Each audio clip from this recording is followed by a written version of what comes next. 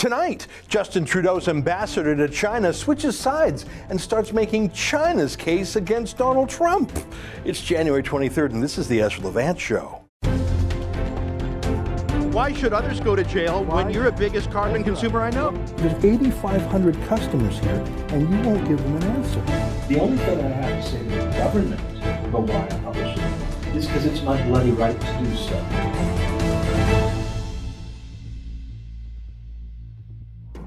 Shocking news, but not surprising. John McCallum, Canada's ambassador to China, has publicly weighed into the legal case to extradite Meng Wanzhou, a Chinese business tycoon who was arrested in Vancouver for allegedly violating U.S. sanctions against Iran. And McCallum has weighed in on her side, specifically criticizing U.S. President Donald Trump. I'll show you the video in about 30 seconds, but just a quick reminder. Okay, Meng is the CFO, the Chief Financial Officer of Huawei, one of the largest tech companies in China. They make cell phones, amongst other things. They've also been accused by many Western governments of using their phone equipment to spy on people who use that phone equipment, which is why Huawei is banned from installing next-generation 5G phone systems in the U.S., Australia, New Zealand, places like that. Meng also happens to be the founder's daughter of the founder of the company. So she's rich, she's powerful, she's connected, and she's wanted for various crimes in the United States. Now, I don't know how the U.S. has jurisdiction over a Chinese citizen doing business in Iran. That's for the courts to decide, I guess. In the meantime, Meng is on bail, so she's in Vancouver, one of the world's most livable cities, which also has a large Chinese community. So although her freedom and perhaps her dignity have been limited, she's still living the high life. Compare that to what China has done in retribution to Canada for making this arrest. China has seized at least 13 Canadian citizens who were in China as obvious retribution. They say as much publicly. They've also taken a Canadian who was convicted of selling drugs there, and I'm not supporting him. They took him, they opened up his case again, retried him again in one single day, and sentenced him to death as opposed to the prison term he had already been received. So that's just plain murdering a guy as retaliation. China has really ramped up their aggression. Their ambassador actually accused this whole thing of being some white supremacist scheme, saying that's what this was about. So at the very least, I would say it behooves us to let the courts deal with Meng, and that our diplomatic officers, including our ambassador to China, our foreign minister, our prime minister, ought to be fighting to get the remaining Canadians held hostage in China released. And I'm not a fan of drug dealers, but if a guy was already sentenced to prison and serving that prison sentence, and then you suddenly declare that he's going to be executed, that's something we ought to stop too. You can't let a foreign country literally kill a Canadian as a diplomatic move. But look at this. Look at what our ambassador to China said today at a press conference in Markham, Ontario. But funny enough, a press conference to which no mainstream media were invited, just Chinese media. Take a look at these apples.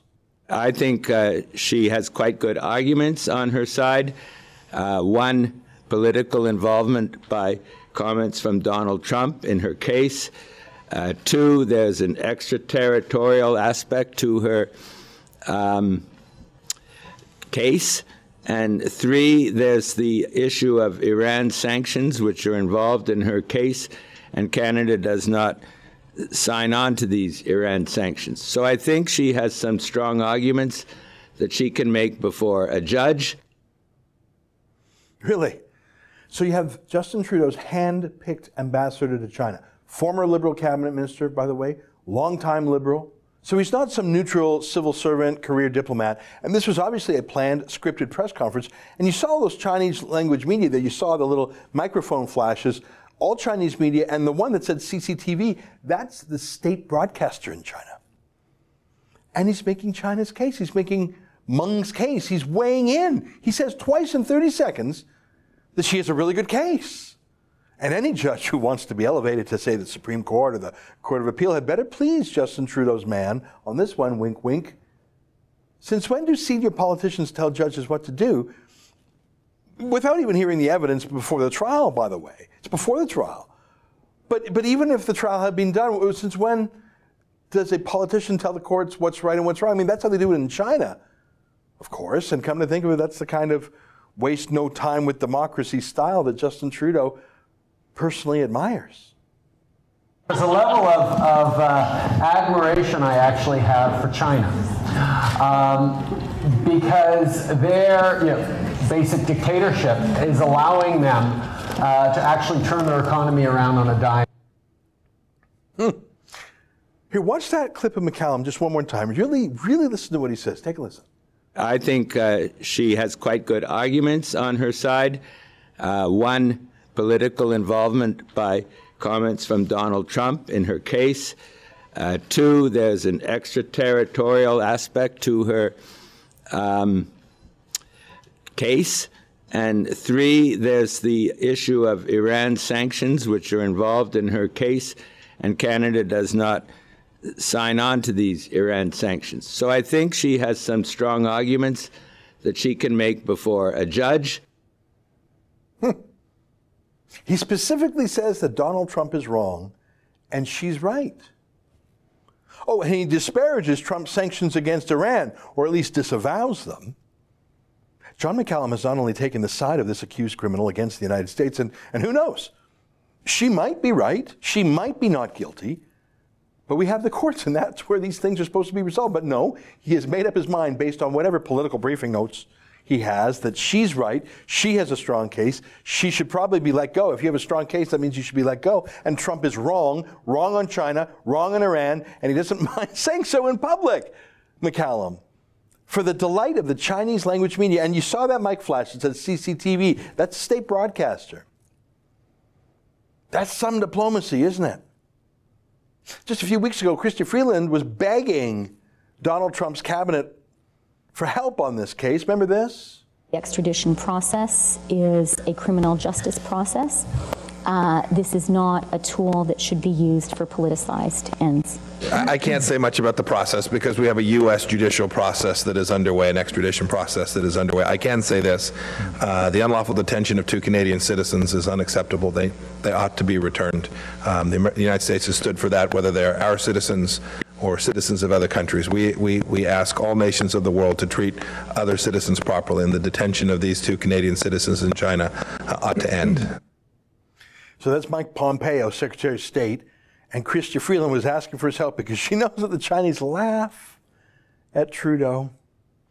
I think she's slowly figured that out. It's taken her a while. A couple years ago, she was actually part of the joke too.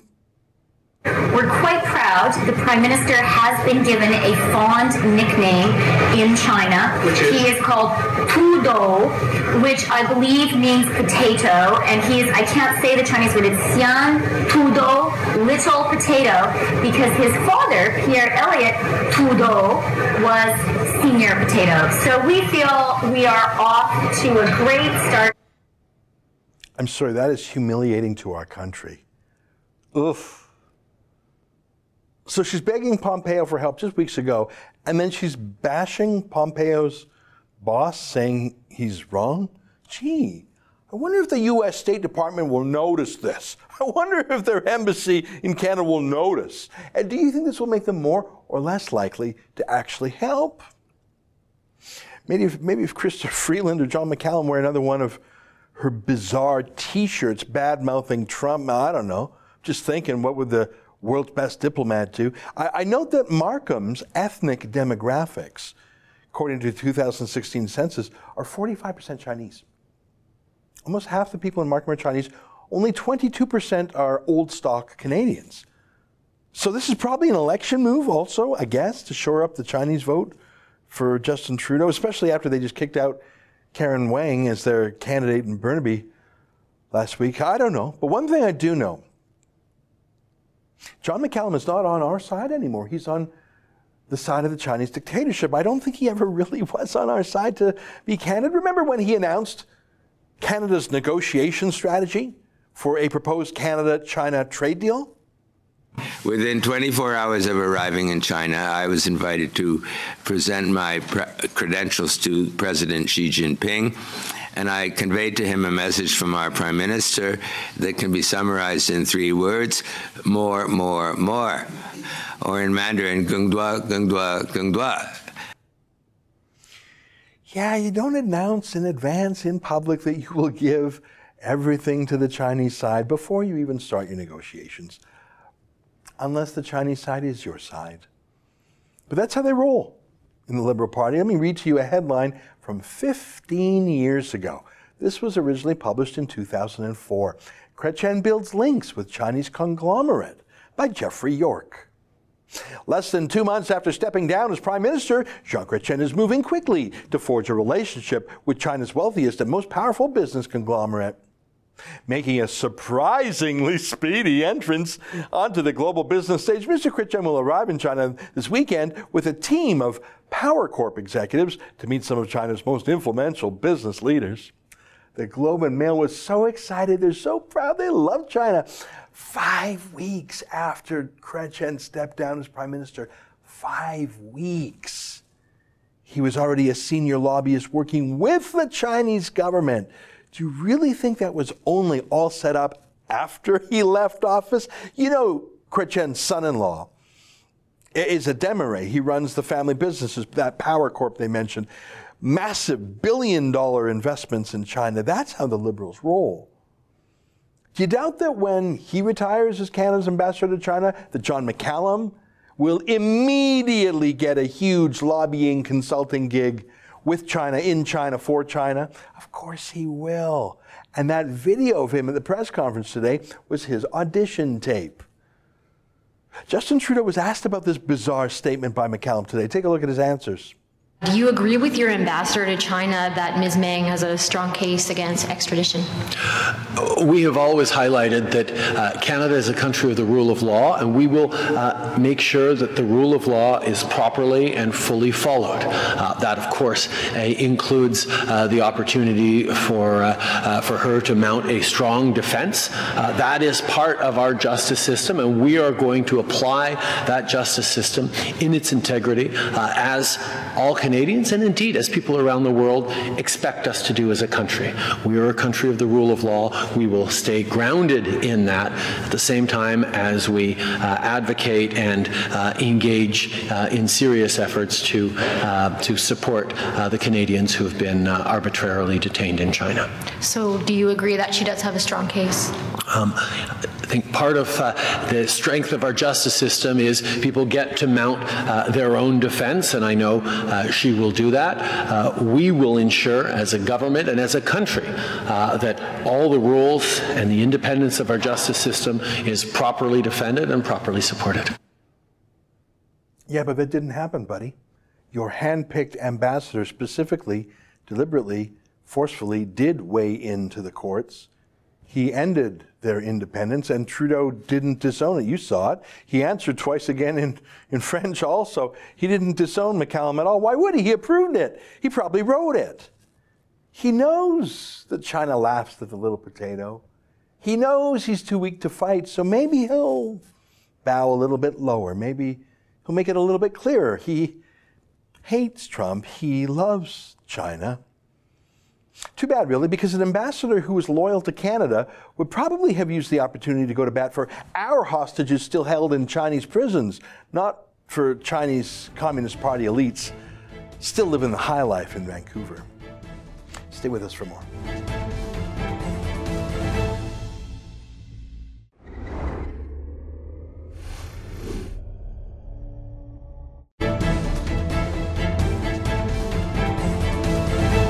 Do you feel from this experience that you owe anybody an apology? Do you see your own fault in any way? As far as standing there, I had every right to do so.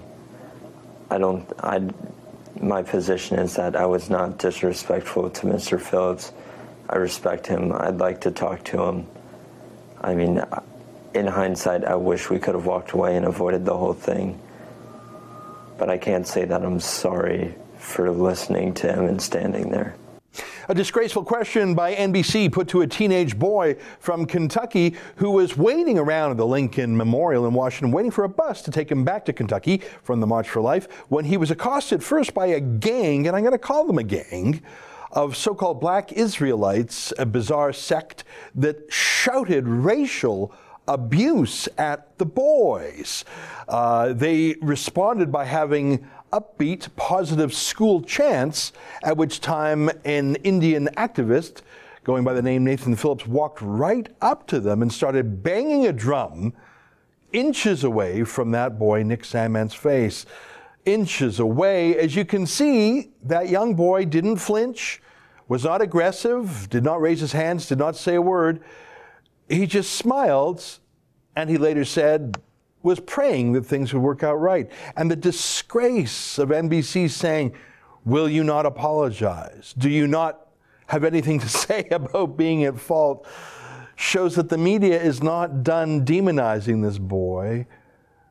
Joining us now via Skype from Washington, D.C. is the first reporter to call BS on this official media narrative, the narrative that Nathan Phillips, the drummer, was somehow the victim, and that this boy who stood silently was somehow the aggressor. I'm talking about our friend Cassandra Fairbanks, a reporter for the Gateway Pundit, who joins us now via Skype. Cassandra, great to see you. And first of all, congratulations. I think you were really the one who first said, this is fake news. This isn't a racist incident by the boy. It's racism against him.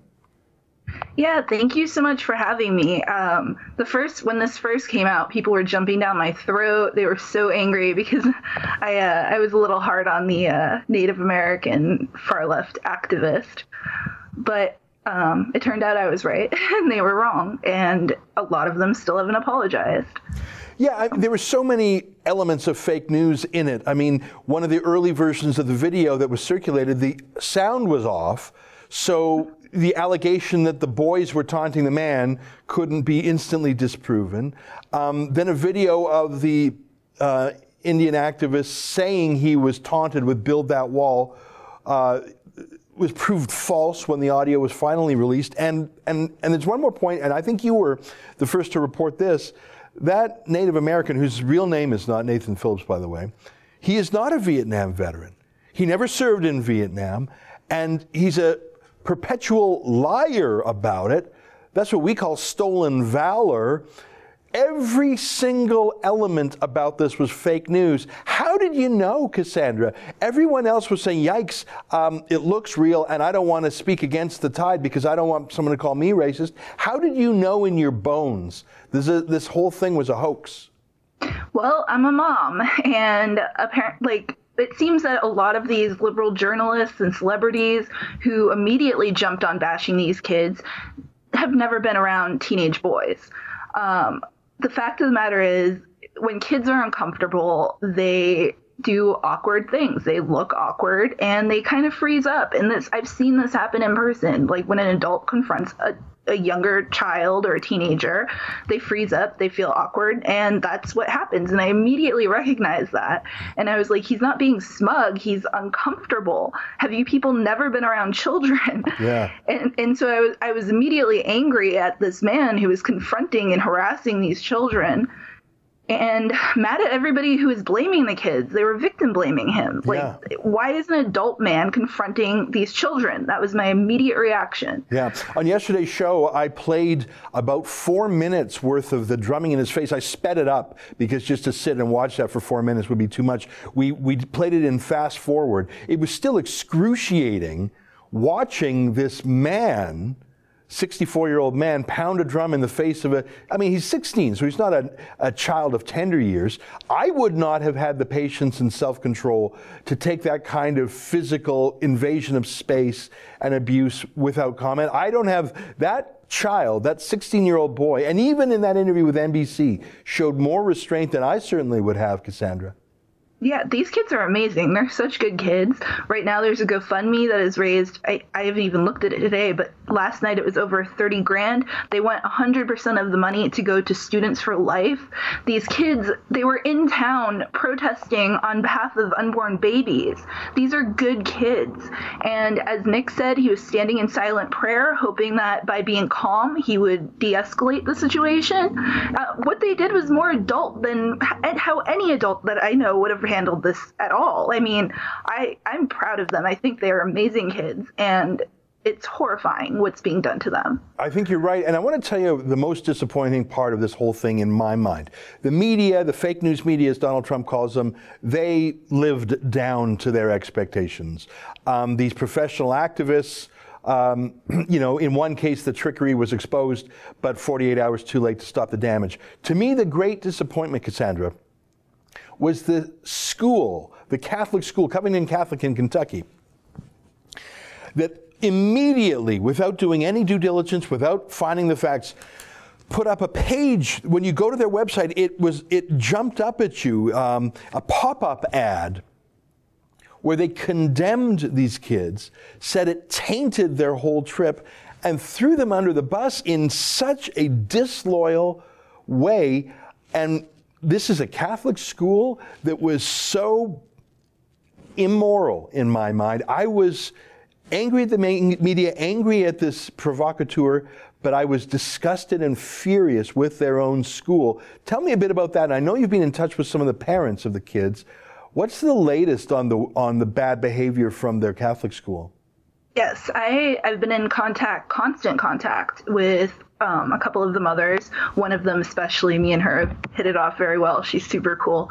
But if you go on Gateway Pundit, I have an interview up that I did with them over the weekend.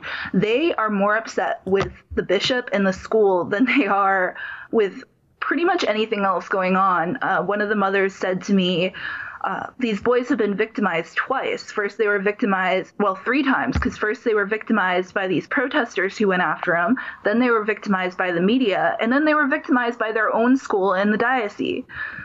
And I think she nailed it. Yeah, I think you're right. And now, right now. President Trump, and I'm talking about him again, but he was the proximate. He was he was what sparked the lighting of the fuse here, because those "Make America Great Again" hats. That's what set off the media. Trump has said that he wants to host these kids in the White House. I think that's great, and I think that will help redeem them. And Trump's tweet was actually very positive. We'll put it up on the screen. He says it was very unpleasant, but it might end up in a dream, that this might turn, something good might come out of it. I thought Trump was actually very grown up too, if I can use that phrase. But I see one of your stories, and you've published at least 20 stories in the last 3 days on this, that the bishop has got no sleep. Yeah. Well, listen, let me just read this headline here from one of your latest pieces. Covington Catholic bishop and school administration who threw the kids under the bus, now barring them from speaking to media to defend themselves. I'll just read the first sentence of your story, and then you can tell us a bit more about this, Cassandra. The bishop and school administration at Covington Catholic that immediately threw these kids under the bus without full information has now told students they cannot speak to the media to defend themselves. Neither the diocese or school has apologized to the kids for believing leftist activist Nathan Phillips and the liberal media as they smeared the students. Both even apologized on their behalf and have not yet retracted it, even though the original narrative has been thoroughly debunked. So I've spoke to some of the mothers about everything that's been going on, and they've made the great point that these kids have been victimized 3 times. First, they were victimized by the protesters and the adults who were bullying them in Washington, D.C. Then they were victimized by the media, and then they were victimized by their own school and their bishop in the diocese, who threw them under the bus without even getting the full story or attempting to get the full story. And I think that they pretty much nailed it. That sums it up really well. And now these poor kids who have been thrown under the bus by their school, who is supposed to protect them, can't even go defend themselves. Yeah. I want to show you one last thing, Cassandra, because I think I said that the school's reaction was the most disheartening to me. But let me show you a tweet by a new congresswoman from Minnesota, a Democrat, the first Somali Muslim woman in Congress. Ilhan Omar is her name. And here's what she wrote. She said, "The boys were protesting a woman's right to choose and yelled, 'It's not rape if you enjoy it.' That's a damned lie. They were taunting 5 black men before they surrounded Phillips and led racist chants. That's 3 damned lies in there. They weren't taunting the black man. They didn't surround Phillips, and they didn't lead racist chants. Sandman's family hired a right-wing PR firm to write his non-apology." Well, that may be true, and I'm glad he did. It was the first time we heard the truth. After a day of this tweet being up, she finally took it down. That's absolutely gross, false and defamatory. Does it make sense for these kids or their families to sue anyone for these smears, or is that just like trying to chase the wind? You can't sue 1,000 lying defamers. Oh, I have so much to say about this. When I saw that tweet last night, my blood was on fire. First of all, she is calling these men the Black Israelites, who were calling these kids homophobic slurs, racist slurs, and calling them future school shooters. These men were berating these teenagers, and she has the audacity to say that they were taunting them. Are you kidding me? Yeah. First of all. Second, I hope that Nick's PR guy is right wing, because obviously the left can't be trusted on this issue. They're coming after our children. Yeah. And then regarding lawsuit, Robert Barnes is representing multiple families. He's in talks with even more families, and they've compiled a huge list of verified accounts, representatives, media outlets, and they are giving them 48 hours notice.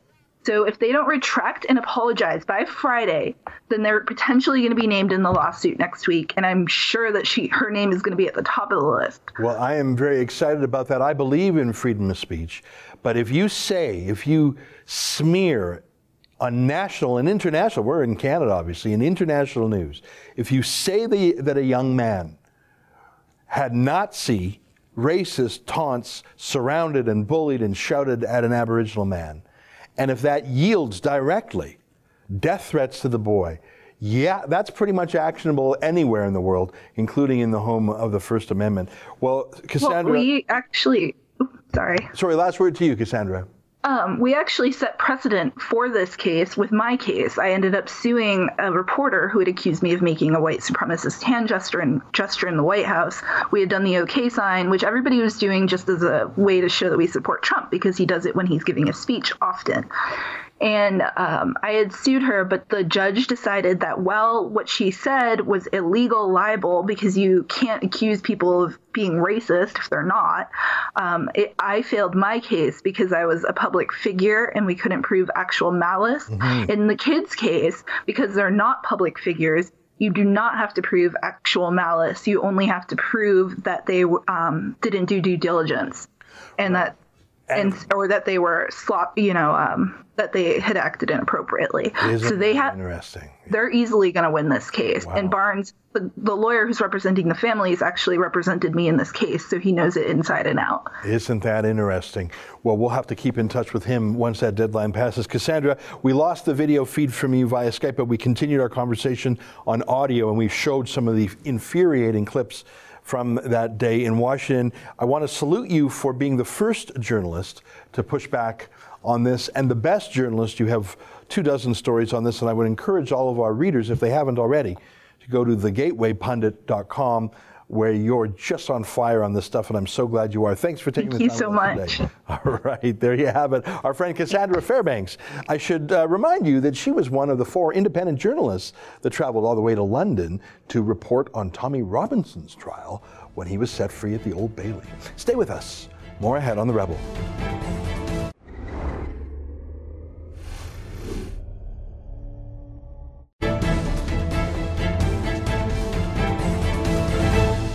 Hey, welcome back. On my monologue yesterday, Mark writes, "Hey, Victoria, I get a climate change charge on my utility bill every month. It's called a sewage treatment charge. Do you?"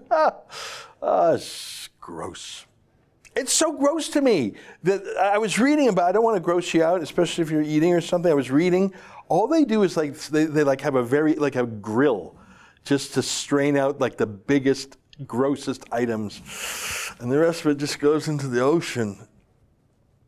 Oh, that's gross. From the eco leaders of Canada, no surprise. Well, listen, San Francisco is a toxic dump too. Jerry writes, "Nice piece on Victoria and the sewage pipeline they love. You forgot to mention the 13-kilometer pipeline from Washington State through Richmond to Vancouver Airport that was approved because Vancouver International couldn't run out of jet fuel." Hey, thank you for the reminder of that. Yeah, they love their jet fuel. They love their oil and gas. Kinder Morgan Trans Mountain Pipeline that exists comes right, I've been there, I've seen it with my eyes, comes right out where this old Chevron refinery is. It's been there, I think, since the 40s. And, I'd like to see Vancouver go without gasoline for 12 hours. Let's just start let's start with one day. Can they not use their cars or their planes for one day? Are you kidding me? On my interview with Pardes Saleh, Wendy writes, The left needs to learn that children are off limits when it comes to their grubby politics. Yeah, I mean, 16-year-old, I mean, you saw a clip of the boy today. 16 years old is still a child. The national media not only criticized him, but called for violence against him. And I mean that. The media did. First of all, they just called him a Nazi, which is so atrocious. Frankly, that when you're calling that kid a Nazi, that's a form of Holocaust revisionism. Because you're saying, oh, Nazis are nothing. Oh, I don't like him, so he's a Nazi. So Nazis couldn't have been that bad. But forget about just the name calling. They called for violence. That's a fact. Well, that's our show for today. What do you think of John McCallum? Holy cow. And I'm not even going to make a drunk joke, because I think he was stone cold sober. I think he was as sober as, I don't know, a sober person. I think that was a scripted, planned press conference with Chinese language media, and you saw the Chinese state broadcaster microphone right in the middle. That is super gross. And I bet you $1 that Jean Chrétien had his hand in it too. All right, folks, until tomorrow, on behalf of all of us here at Rebel World Headquarters. Oh, by the way, let me tease you a little bit. I will have some more news for you about the elections commissioner in Alberta tomorrow. So we'll talk to you then. Until then, good night and keep fighting for freedom.